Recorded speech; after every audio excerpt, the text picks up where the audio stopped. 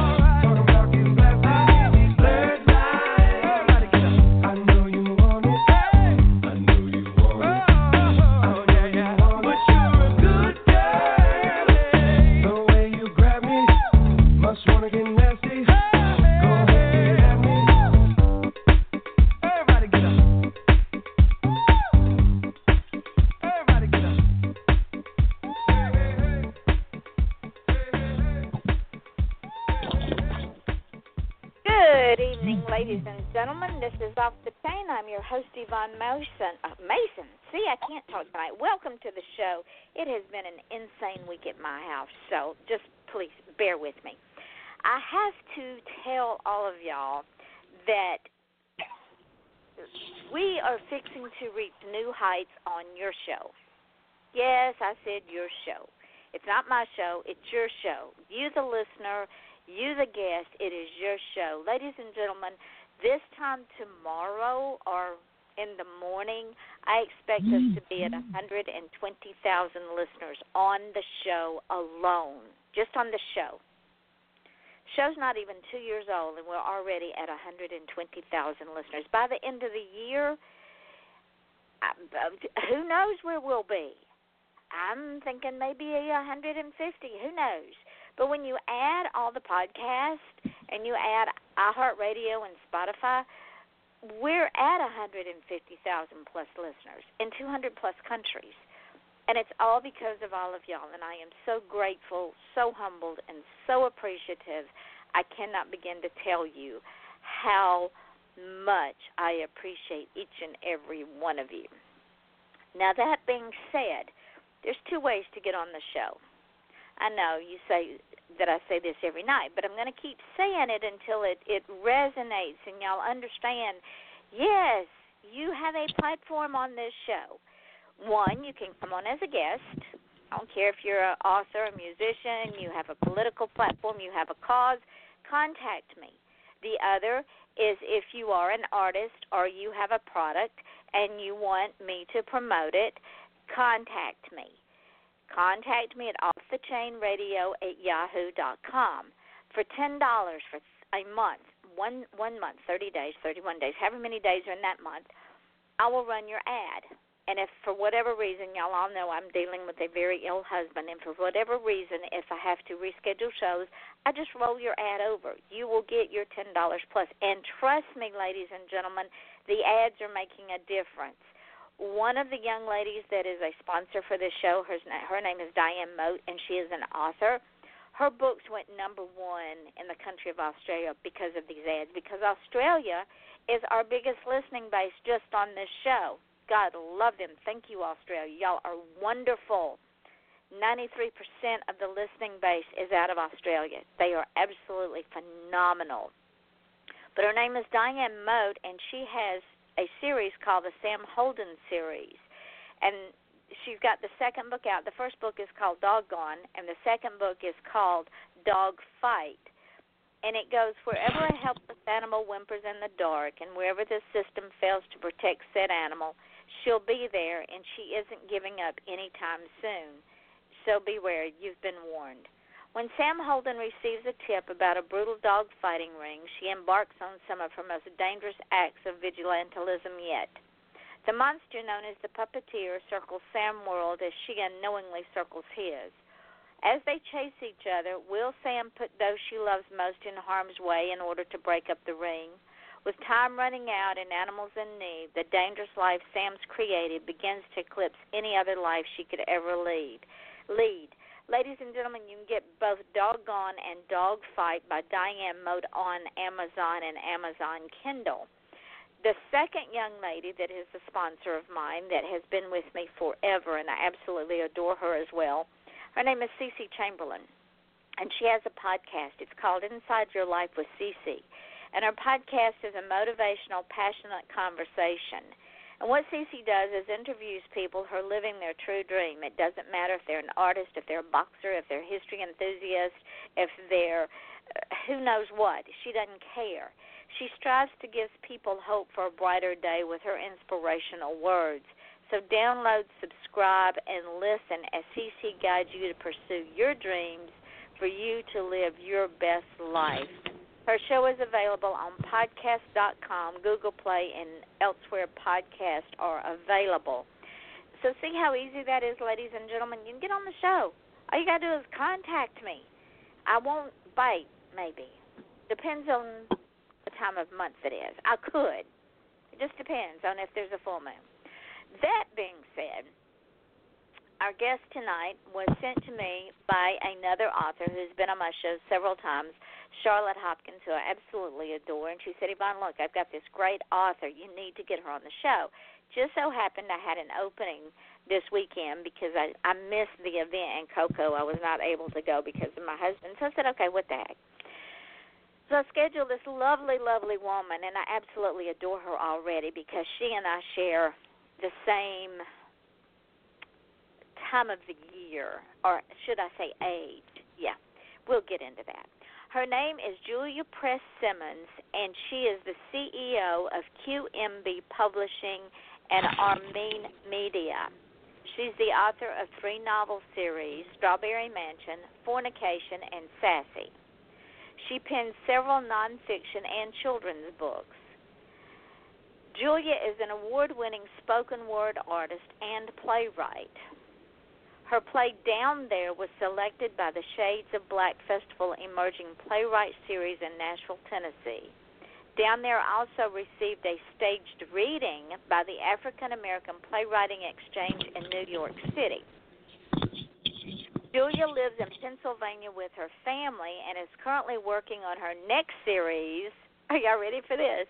The Coven, a dark fantasy written with her fiance and business partner, Braheim Gibbs. Now, not only does Julia do all of that, but she's a mom, she's a nurse, and I don't know what the hell else she does. The woman never sleeps. So we're going to find out what her secret is. Well, I kind of know because I was in that position. Welcome, sweetheart. How are you? I am fine. How are you? Thank you so much for having me on the show. You are so welcome. I am marvelous. If I was any better, I couldn't stand myself, and neither could anybody else. You know how that goes. A quick shout-out to Charlotte. Thank you, Charlotte. She's so sweet. I love her to death. She is a sweetheart. I've known Charlotte for several years, and she is like me. She believes in paying it forward because in this industry that we are in, we are going to succeed together. We're all going to fail separately. So I am for helping others get ahead in this industry. It's a tough enough industry as it is without going around saying I'm not going to help you because you're in competition with me. That's bull hockey. We're not in competition with each other. We're all brothers and sisters. I don't even understand that. I know. When you read a book, a very good book, the only thing it makes you want to do is read another very good book. It's not like a car. You buy the book and you're going to keep it for 7 years. It's a dang old book. And people, some authors just don't get it. They're so wrapped up in their own self-importance, they shrivel up and die because they don't want to take the time, make the time, or be something to somebody else because they're also worried about themselves. Well, that's why they don't make it in this industry. No, they don't. Or they have a miserable existence in the industry, you know. Well, that too. Or maybe they have a miserable personal existence. Maybe they just believe they're better than they are because I've known some of those folks, and I don't deal with them very well. I look at them and go, you're not all that nor a bag of chips. So just going down the road with you. I want to know about Miss Julia. I do a deep dive on my guests because I don't know if Charlotte told you, but before I moved down to Florida to marry my husband, I was a bounty hunter in Georgia. So I like to go and do deep dives on my guests to find out things about them. And I want to know about Miss Julia, the young Miss Julia. When you were a kid, did you have any inkling that the path that you were going to take was going to take you on a journey of being a nurse, a playwright, an author, a CEO of a publishing company and a media company, and all points in between? Did you have any idea this is where you were going to be? I knew I was going to be a writer. I did not know that I was going to be an entrepreneur. I did not know that I was going to be a nurse. But I was a little liar. Yeah, I mean, I was the horriblest little liar you ever did meet. and I lie so much and, like, in your face and everything. And I remember I got in trouble at school, and the counselor actually diagnosed me herself as a pathological liar and told my family they had to take me to counseling. Well, I went to the therapist until Daddy got the bill, And then when Daddy got the bill, he sat me down, told me that I was not a liar, I was a writer, and I just need to write my stories. But I can't go talk to that nice lady no more. Oh, my word. So I've been writing my stories down. You were just a wordsmith. Oh, at a very young age. I had an imaginary dragon. I had several imaginary enemies. I didn't have imaginary friends. I had imaginary enemies. And I just spun tales all the day long. I love it. I always knew that I was going to be a writer. I started my school paper in elementary school. I thought I was going to be a journalist. I really thought I was going to be chasing down leads and breaking stories and stuff like it. It didn't turn out that way, but I always had a passion for writing. Well, now you could take that storyline and weave it into a book and be a journalist by proxy.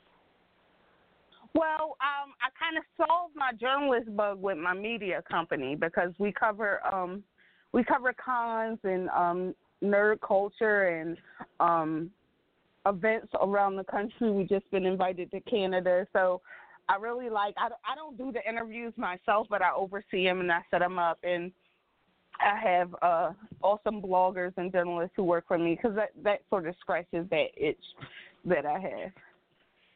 Now, ladies and gentlemen, I'm lying too much to be writing about the truth. I'm gonna stick with fiction. Okay, then. See, ladies and gentlemen, y'all know, those of y'all that have followed this show for almost 2 years know that we never know what direction any conversation is going to go, simply because that's why we call it Off the Chain. We just have fun on this show. Sometimes we get serious, and we come right around the circle, and we get happy again. Now, when you were a kid and you were telling all these wonderful, okay, let's say that reality in your own mind. Okay. In your reality, did you build all these worlds? Did you take on a new persona? Were you Julia, the slayer of all evil in the world? We lived 3 blocks from a park, and it was a myth that it was a green lady that snatched children. So I would lead expeditions into the park to hunt the green lady there and slay her. I usually, what got me in trouble with my counselor is because I would lie on people. Now, I was really young. I was elementary age. I didn't really know the extent of what I was doing or how bad it was doing. But I would just, when people would, leave or enter the classroom or whatever, I would invent stories of where they were going and what they were doing. I was like, her mom came, right? Yeah, her mom and her dad are getting a divorce, and her mom came to take her out. Oh, my word. They're homeless now. No, they're not homeless. And they're like, yeah, and then it got around that I was the one that was starting all these. About these people, and I had to be sent to the counselor. And I think this young girl has a problem. No, I'm bored. My work is done, and I'm tired. It's story time now. That is too, and see, I can understand that because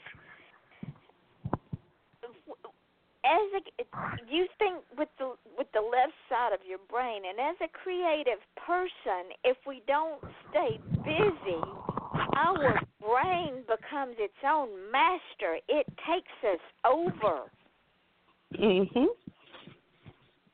It's like you say. I've said it for years. I listen to the voices in my head, and it gets really crowded in there. Really crowded. You got to write them down.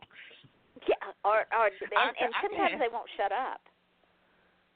My fiance, he has a lot of friends. He's a really social guy, and I used to have a lot of friends when I was younger, but as I got older, I'm really comfortable in my own company because I could stay in my head. I could have a great time in my head. I don't need I don't need any company. I don't need to be doing much. I can think of a story, or I can think of how to make another story better, or I could take a nap. You never know. But I don't need to be around a lot of people socially because of all the characters in my head. Are you my doppelganger? I could be. How cool is that to have a doppelganger that's with a sweet Southern accent? You know, we'll be mimicking this accent all the day long. That'd be all right. My fiance is plumb sick of me. Because I feel the same way. I don't need to be around people to be complete, happy, or satisfied. Exactly. Like you said, I'm perfectly happy in my own head, even though it does get crowded. Yeah, and plus I'm very empathetic. So where you could tell my fiance all your problems, and he will offer advice and he will feel bad for you, but when the minute you walk out of his company, he is on to what he about to eat. Me, I'll be crying and oh my God, that poor girl, and what are we going to do and stuff like that. And he was like, those are their problems. And I was like, no, but did you see the pain on her face? I don't have no wall of protection from that, so I kind of keep to myself, so I don't absorb people's drama. You got to build some walls, child. As an empath, you got to build those walls, because if you don't, and now this brings us to a piece in your blog that I have to read because it's just too hilarious. Now, women of a certain age will understand this. You youngins, you'll get there, but women of a certain age will understand this. And she says in her blog, I am entering perimenopause and I'm crazier than usual. I am battling obesity, hypothyroidism, hypertension, and anemia, a clusterfuck of annoying health aches. Okay. I rest my case. When you get to a certain age, that happens. So my advice to Julia was, go have all the shit taken out and you don't have to worry about it. The road rage will be gone. I won't be so strange anymore. No. Y'all can just take this uterus, please, because take it and the ovaries. I'm not going to be cooking any more babies. Take everything. No, take it all. You're done with it. You have no need of it. It just needs to go. I could be a sane person in society. Well, as sane as we already are. We still. We still got that creative insanity that dances around in our head. Okay, it's not that much hope. It's hope, but not that much. Well, there is hope. Yeah. It's a different level of insanity. Okay. But you got this. That. You can, yeah. Now, what I want to know is how, in the name of creation, as a nurse, do you deal with all the stupidity, incompetence, and lack of professionalism that sometimes creeps up in the healthcare world? Oh, well, I'm happy to say that as of last year, I quit. and I don't do that anymore. Just cut that. I did it for 20 years. And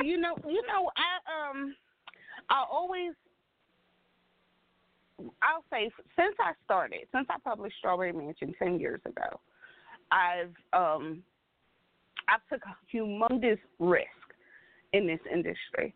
I'll put it all on black, and I have a family to take care of, and that's put my family in some, precarious situation because of the risk that I took. So I was like, well, I'll keep my job, and the job will take care of the family, and then I can go for the wall for my companies.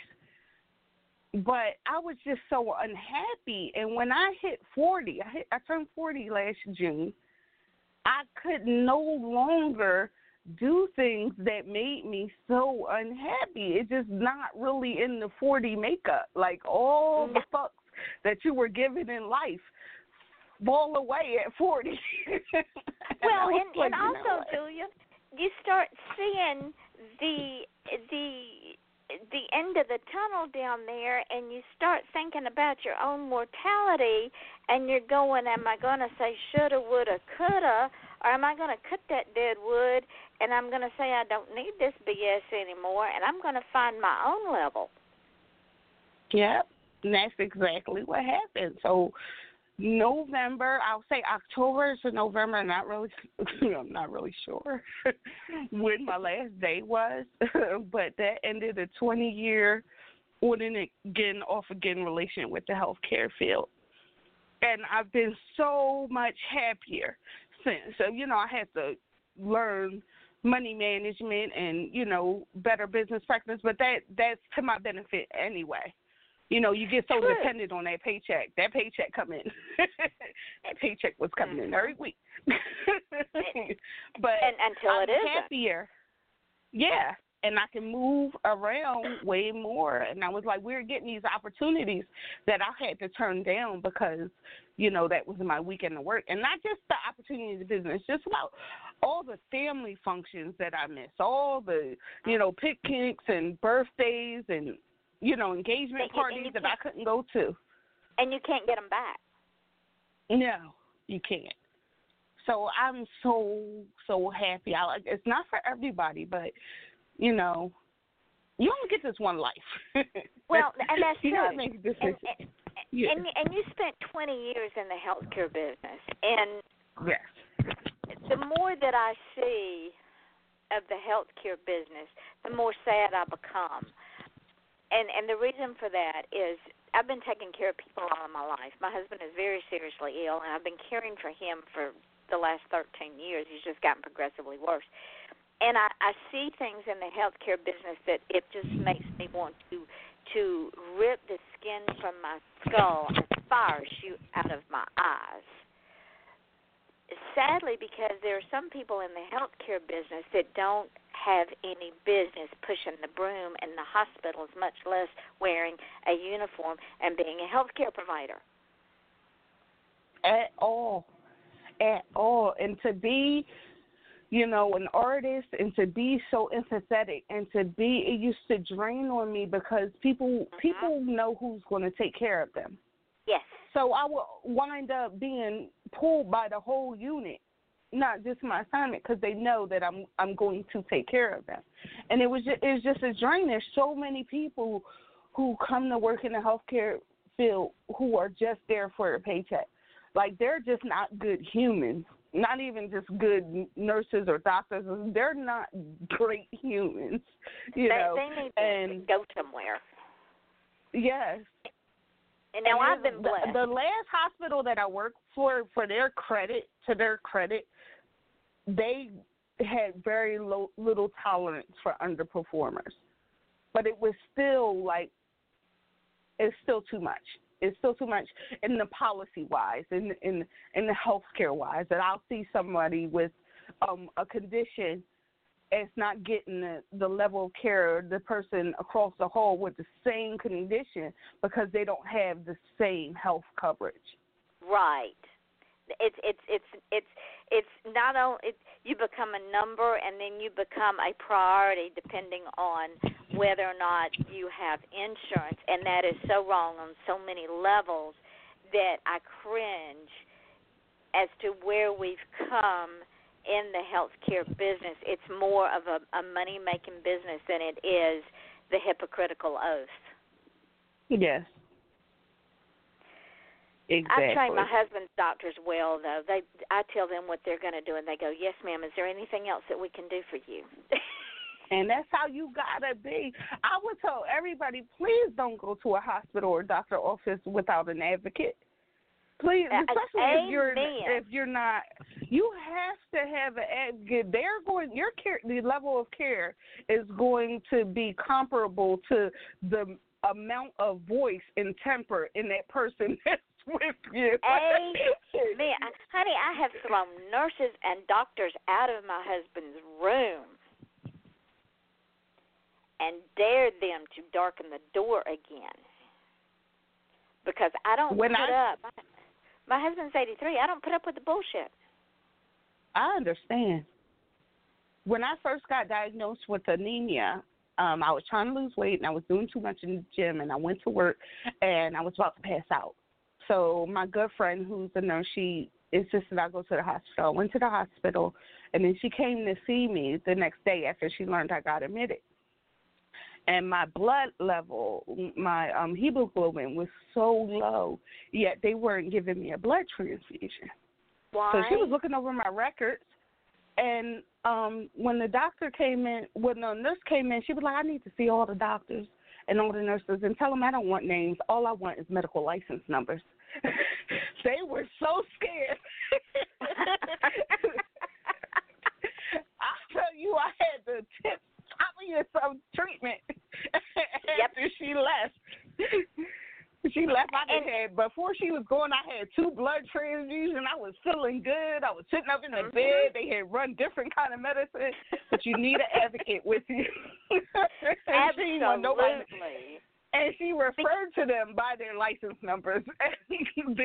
So they told her license number once, and then that's all she referred to them by. See, and I have said this over and over and over again, and I have seen so many people that were in hospitals and in doctors' offices without an advocate, and because we have such an elderly population down here, and most of the elderly that are down here, the children don't live here. The grandchildren don't live. They retired to Florida to die, and they don't have anybody. They just have paid caregivers. Well, most of those paid caregivers don't know jack shit about their condition. They're just there to draw a paycheck. Oh, we're going to have to do a whole you're going to have to come back. We're just going to have to do a whole show on health care. Yes, I would be down for that. Okay. You heard it first here, ladies and gentlemen. We're going to take a quick break and run a couple of ads, and then we're going to come back, and we're going to talk about Julia's books because she has some amazing, amazing books. This is Off the Chain with your host, Yvonne Mason, and my guest, author Julia Press Simmons, and we will be right back. Do you have cougars on your porch swing? Are horses your new best friend? Do your nicest shoes get buried knee-deep in snow as your toes turn blue? Are you bothered by wolves at your woodpile? No, not that kind of wolf. Join wildlife artist and author Nancy Quinn and her family as they discover an exciting new life in Go West, Young Woman, a true Montana adventure. Available online and in bookstores. Or visit QuinnWildlifeArt.com for a personalized signed copy. Critics agree, it's a hoot. Hi, this is Winona and Jade inviting you to join us and our wonderful guests on the And I Thought Women's Cave podcast on Blog Talk Radio to learn more about our books, the And I Thought series, and the Misfit Guides. They're available on Amazon.com and BarnesandNobles.com. Or just to see what your ladies are up to, you can find all of that out on www.andwethought.com. So peace and love from Winona and Jade and our books. You're so silly. You silly. Remember, did you write that? That's funny.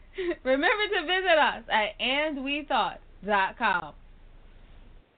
And we are back. This is Off the Chain. I'm your host, Yvonne Mason, with my guest author, Julia Press Simmons. And we've been talking about the healthcare business and her 20-year profession in it, and the fact that this woman can multitask and has so many irons in the fire. It's absolutely unbelievable. But now we want to get to the meat of the matter.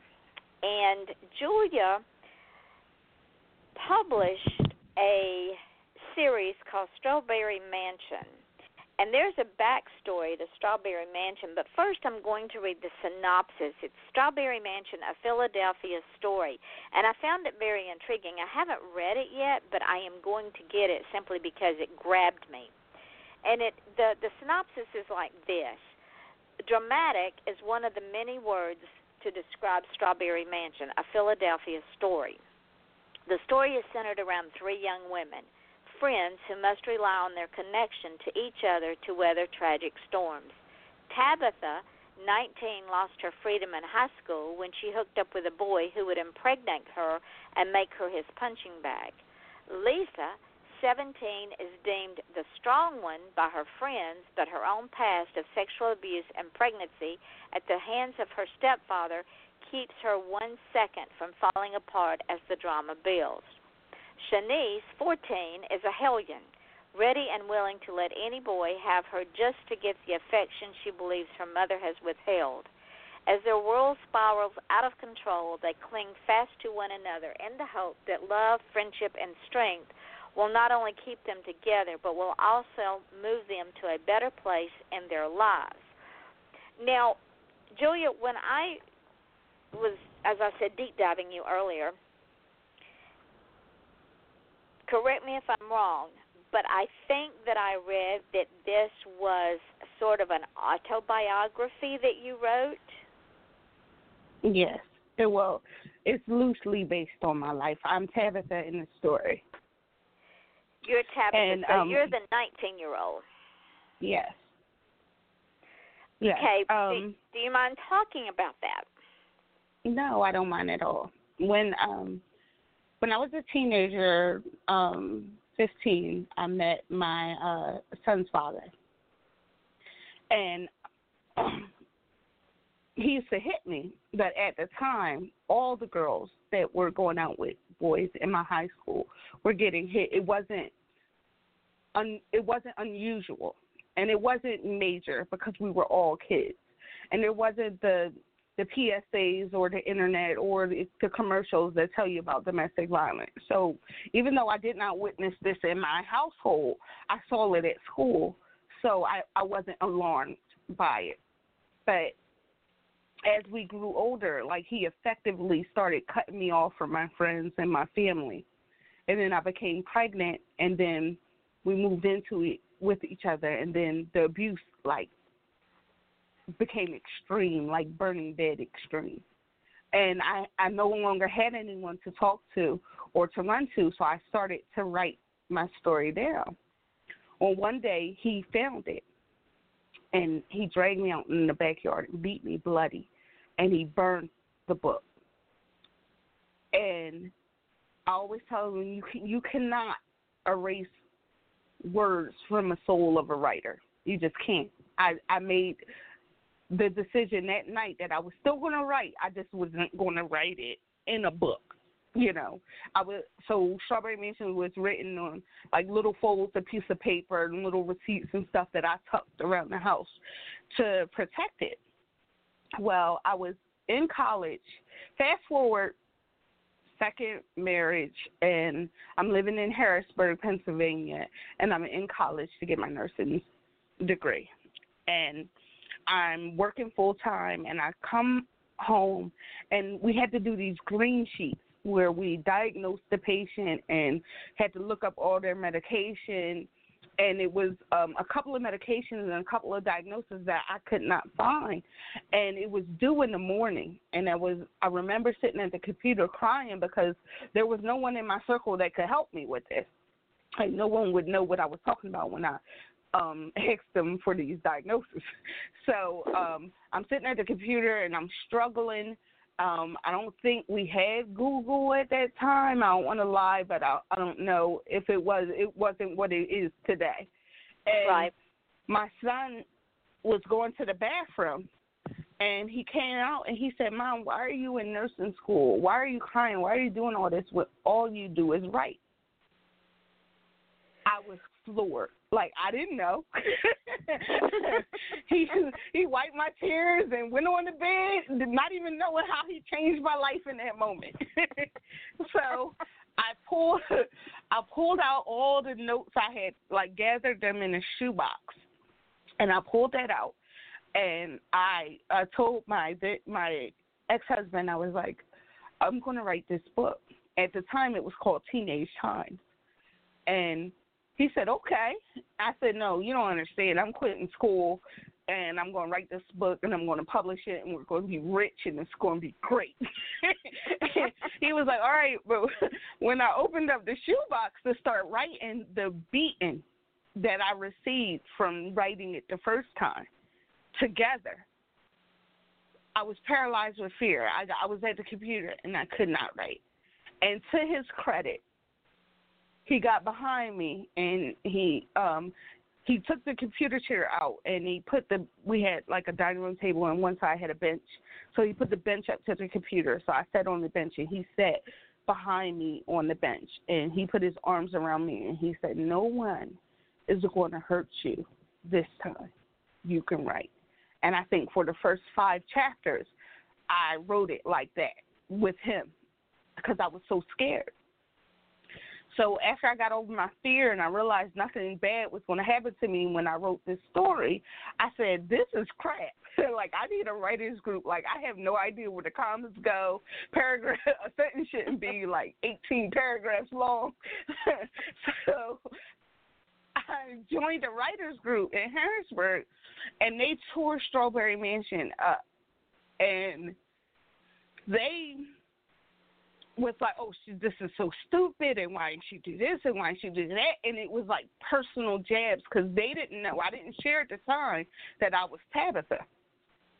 And I went back, and I was like, I can't write this book. I can't publish it, this, that, and the other. And he was like, my son was like, Mom, why don't you do what everybody else in Hollywood do? Like, just change the names and fictionalize. Like, don't nobody have to know it's about you. Like, God, like, it's so traumatic. Like, I'm the worst drama queen ever to my son. And he has been blessed with common sense that I don't have. All my common sense came through him. So I was like, okay. So Lisa and Shanice are actually a composite of girlfriends that I knew and cousins and stuff like that. So those 2 women don't actually exist. But things that happened to them existed, if that makes any sense. Yeah, it makes perfect sense. Yes. But when adding them to the book put enough distance for me to get the book workshopped and get the book the help that it needed, publish it. So the journey for writing Strawberry Mansion, I actually started writing that book when I was, I'll say, 16, 17, and I published it when I was 31. And I didn't know, like, I sent it out to one agent, and I got a rejection letter. And unlike other writers that was like, oh, I have walls and drawers of rejection letters, I was like, bullshit, I don't ever want another one of these in my life. How do I do this myself? So I had ordered Dan Pointer's self-publishing novel, started a publishing company, printed up 500 books, and then went and started going to bookstores and asking them, can you put this on your shelf? Like, I don't know how you did this, but I wrote the book. It's really good. like, and if people read it, I'll be rich and famous. I didn't know that it didn't work that way, but I was hopeful. I was a hopeful kid, and I didn't want to turn the book into an ebook because that just felt like thievery. Like, I was like, no. So what do you do? So I put it up there, and then people just get it off Amazon, but they won't have a physical book. What kind of science and witchcraft? Little realizing that ebooks are wonderful.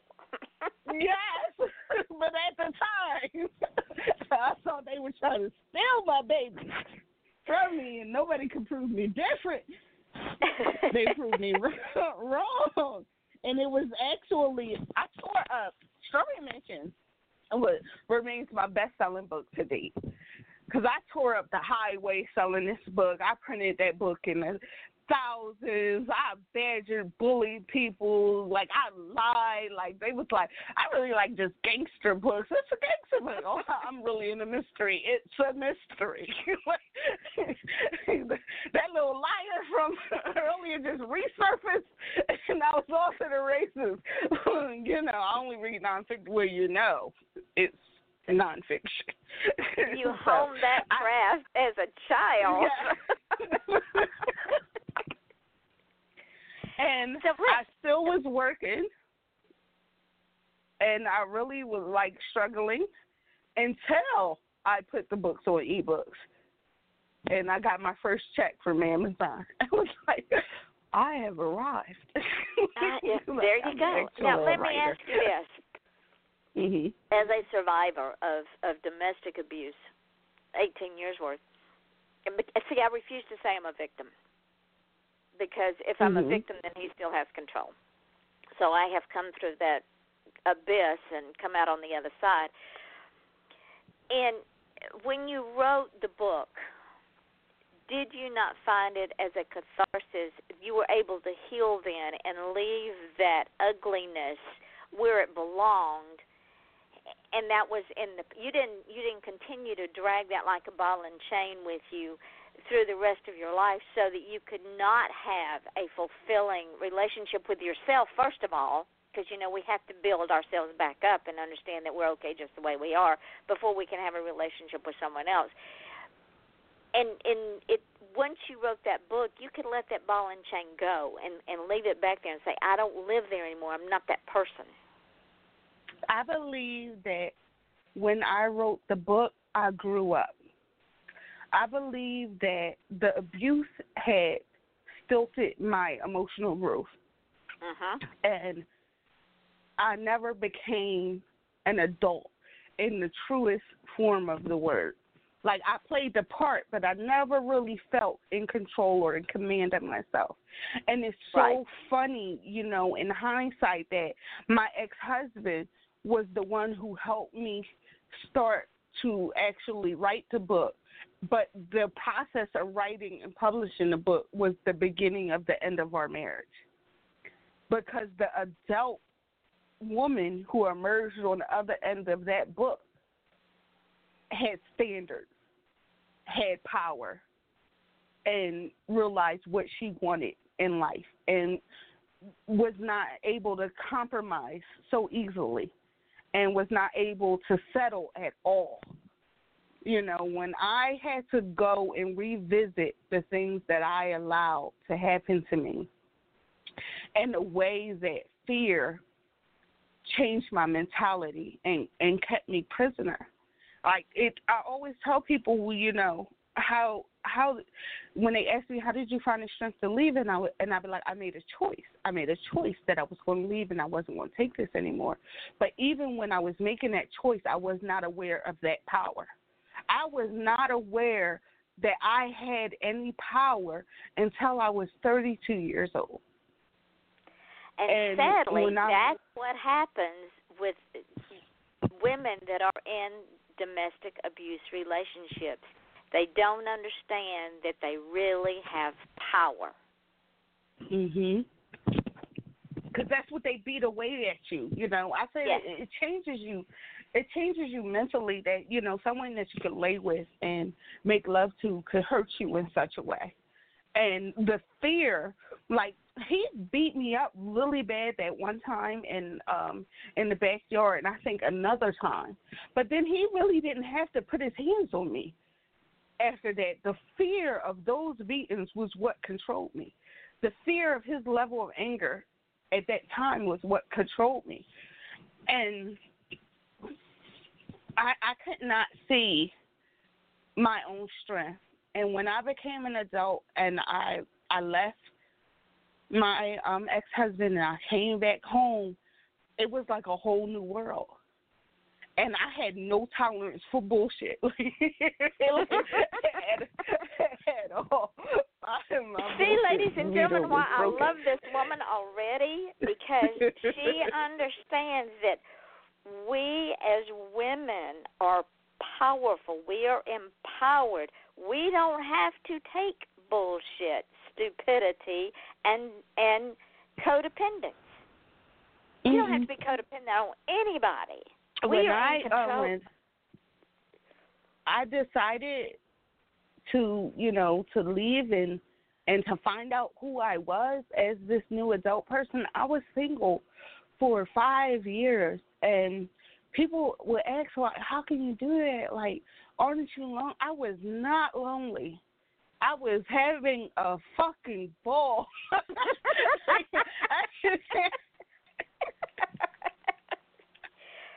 There you go, ladies and gentlemen.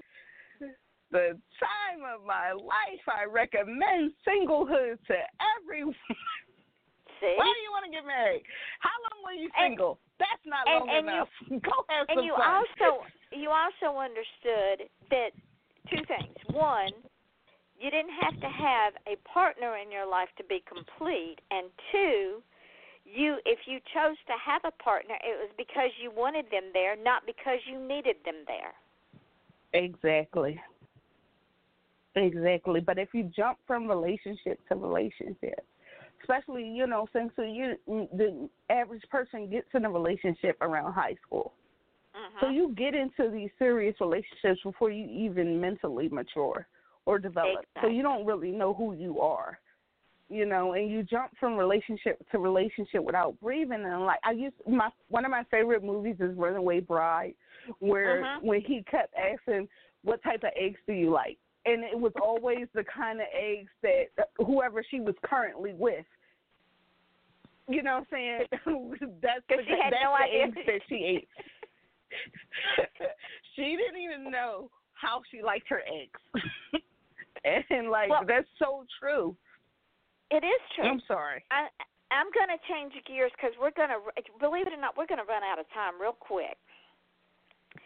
And I want you to come back, and she will. She already told me she was, ladies and gentlemen, so she can get a following here. So stay tuned for part 2. We got so many things to cover: domestic abuse, the health care field, and a new book that she and her fiance and business partner are collaborating on called The Coven. Tell us give them a little teaser, and when it will be out so that we can launch it on the show. Okay. So The Coven is actually a 12-book series, and the first 3 books, we had released one earlier, but we took it down to release 3 together.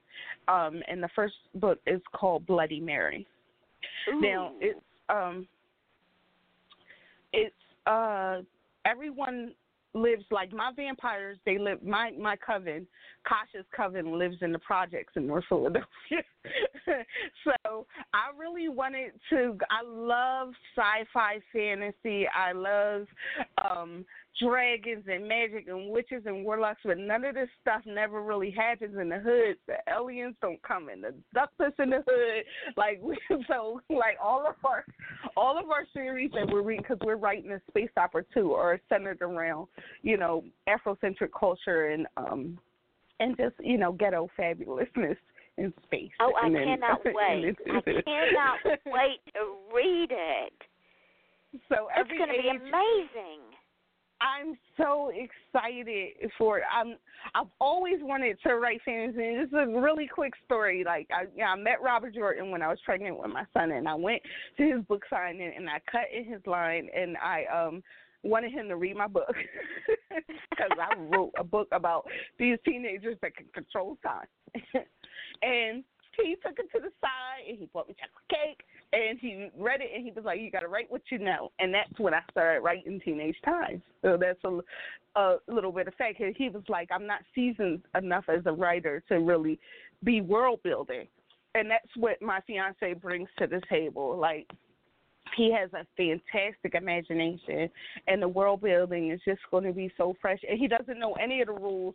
He's a newbie, so he breaks these rules, and it's really beautiful. So I can't wait till everybody. There are no rules in the series. indie world, Julia. That's the beauty of the indie world. There are no rules. We make them up as we go along, and we break them as we go along. That's why we do what we do. Tells me. And that's what he tells me, but I'm stubborn, old-fashioned lady. Oh, okay, all right. You and I got to talk, girl. We got to talk. because you've got to think outside of the box. Yes, because what has happened is in the traditional world, you get the same old tired plot, the same old tired characters, the same old tired yada, yada, yada. So break out of that box and be exciting, be new, be fresh, and let Braheim just run with it. I do. I really do. It's so fun. I didn't think that, like, we're together, like, almost every minute of every day. We run the media company together. We write together. We'll spend like 2 or 3 hours apart at separate meetings during a day. But when you like your mate and you're also in love, it's so much fun. And having a writing partner, it's like amazing. And someone that I don't actually bore with my endless plot lines and stuff. and your lies. Now, yes. that being said, before we run out of time, please tell our lovely audience where you can be found. I can be found on Facebook. I kind of live there. Julia Press Simmons. You can look me up. On Instagram is jpsimmons1. My blog is jpsimmons.com. I kind of write personal stuff there. It's just my life on ink, me trying to figure shit out. It's really not professional. I just write whatever I feel like, and I put it up there. So you can always find that. You can email me at jpsimmons@amerimemedia.com. And you can find out about all of our wonderful nerd stuff at AmerimeMedia.com, AmerimeWire.com, and AmerimeJunkies.com, the podcast. So, and also, in our digital magazine, Amerime Magazine, just Google that. See, and there's so many more things we haven't even touched on. And also, don't go to Amazon now, but when we're done with the show, go on Amazon and type in Julia Press Simmons, and all of her books are up there. And I'm going to tell you, ladies and gentlemen, you're going to love them. You are absolutely going to love them. Now, I've already asked her she'll come back. She will come back. She's going to be a regular because there's so many more subjects we need to talk about. But don't hang up when the show goes dark because I got some things to tell you. But I do want to say thank you so much for tonight's show and spending an hour with me. It was absolutely breathtaking. Thank you so much for having me. Oh, my God, I enjoyed myself immensely. I had a ball, too. So, ladies and gentlemen, we come back on Wednesday night. We're going to have a whole string of indie musicians again and we will, I can't even begin to start with all the names. There's going to be so many of them. We're going to have indie musicians through the whole month of June, and we're going to throw a couple of indie authors in there. So join us Wednesday night at 8 o'clock Eastern Daylight Time again here at Off the Chain. Now, y'all always know that there's a couple of things I say at the end of the show, and I live them. I live these things. They're very important to me. And one of those things is people will forget who you are. They'll forget your name. They'll forget what you wear. They'll forget what you look like. But they will never, ever, ever forget how you make them feel. And I hope and pray that every guest that comes on this show understands they are the most important person in the room, that every listener that tunes in, whether the live show or the archives or any of the podcasts, they are the most important person in the room. Without all of y'all, this show would be non-existent. I could sit here and bloviate all day and nobody would care. Y'all make the show. It is your show, not mine. So I hope that I have made you all feel that you are the most important person in the room.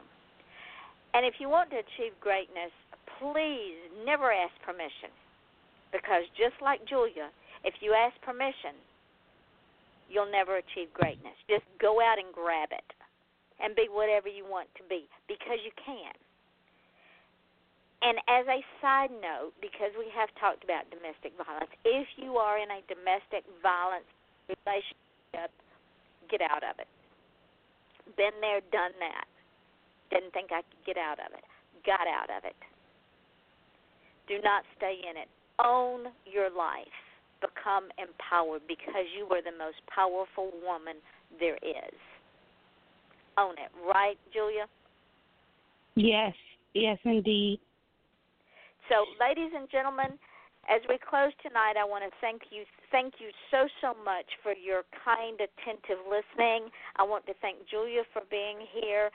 Join us again Wednesday night when we are, once again, Off the Chain. I am your host, Yvonne Mason, with my guest, author Julia Press Simmons. And we say, have a wonderful, wonderful weekend. Enjoy it. Love each other. Love yourselves. And we will see you again on Wednesday night at 8 o'clock Eastern Daylight Time.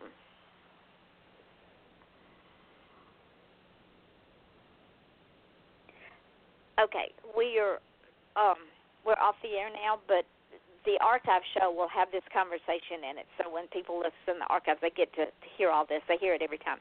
But what will happen is when we get off from here, Julia, the show will go up into archives, and when it does, I will put it on my page and tag you in it, and then I want you to take it and run with it. Tomorrow, I will put it up on Spreaker and SoundCloud and Podcast.com and Podcast Garden, and then I will tag you in those podcasts as well. Once it hits iHeartRadio, I will also tag it. It goes up on iTunes and YouTube and iHeartRadio, FM.com, Podcast Garden, Podcast, Spreaker, SoundCloud, and Spotify. And then it goes up on some oddball sites that I don't put it up on, third parties do. So you're going to be heard in over 200 countries. Awesome. So I expect to see your sales rise even more, my child.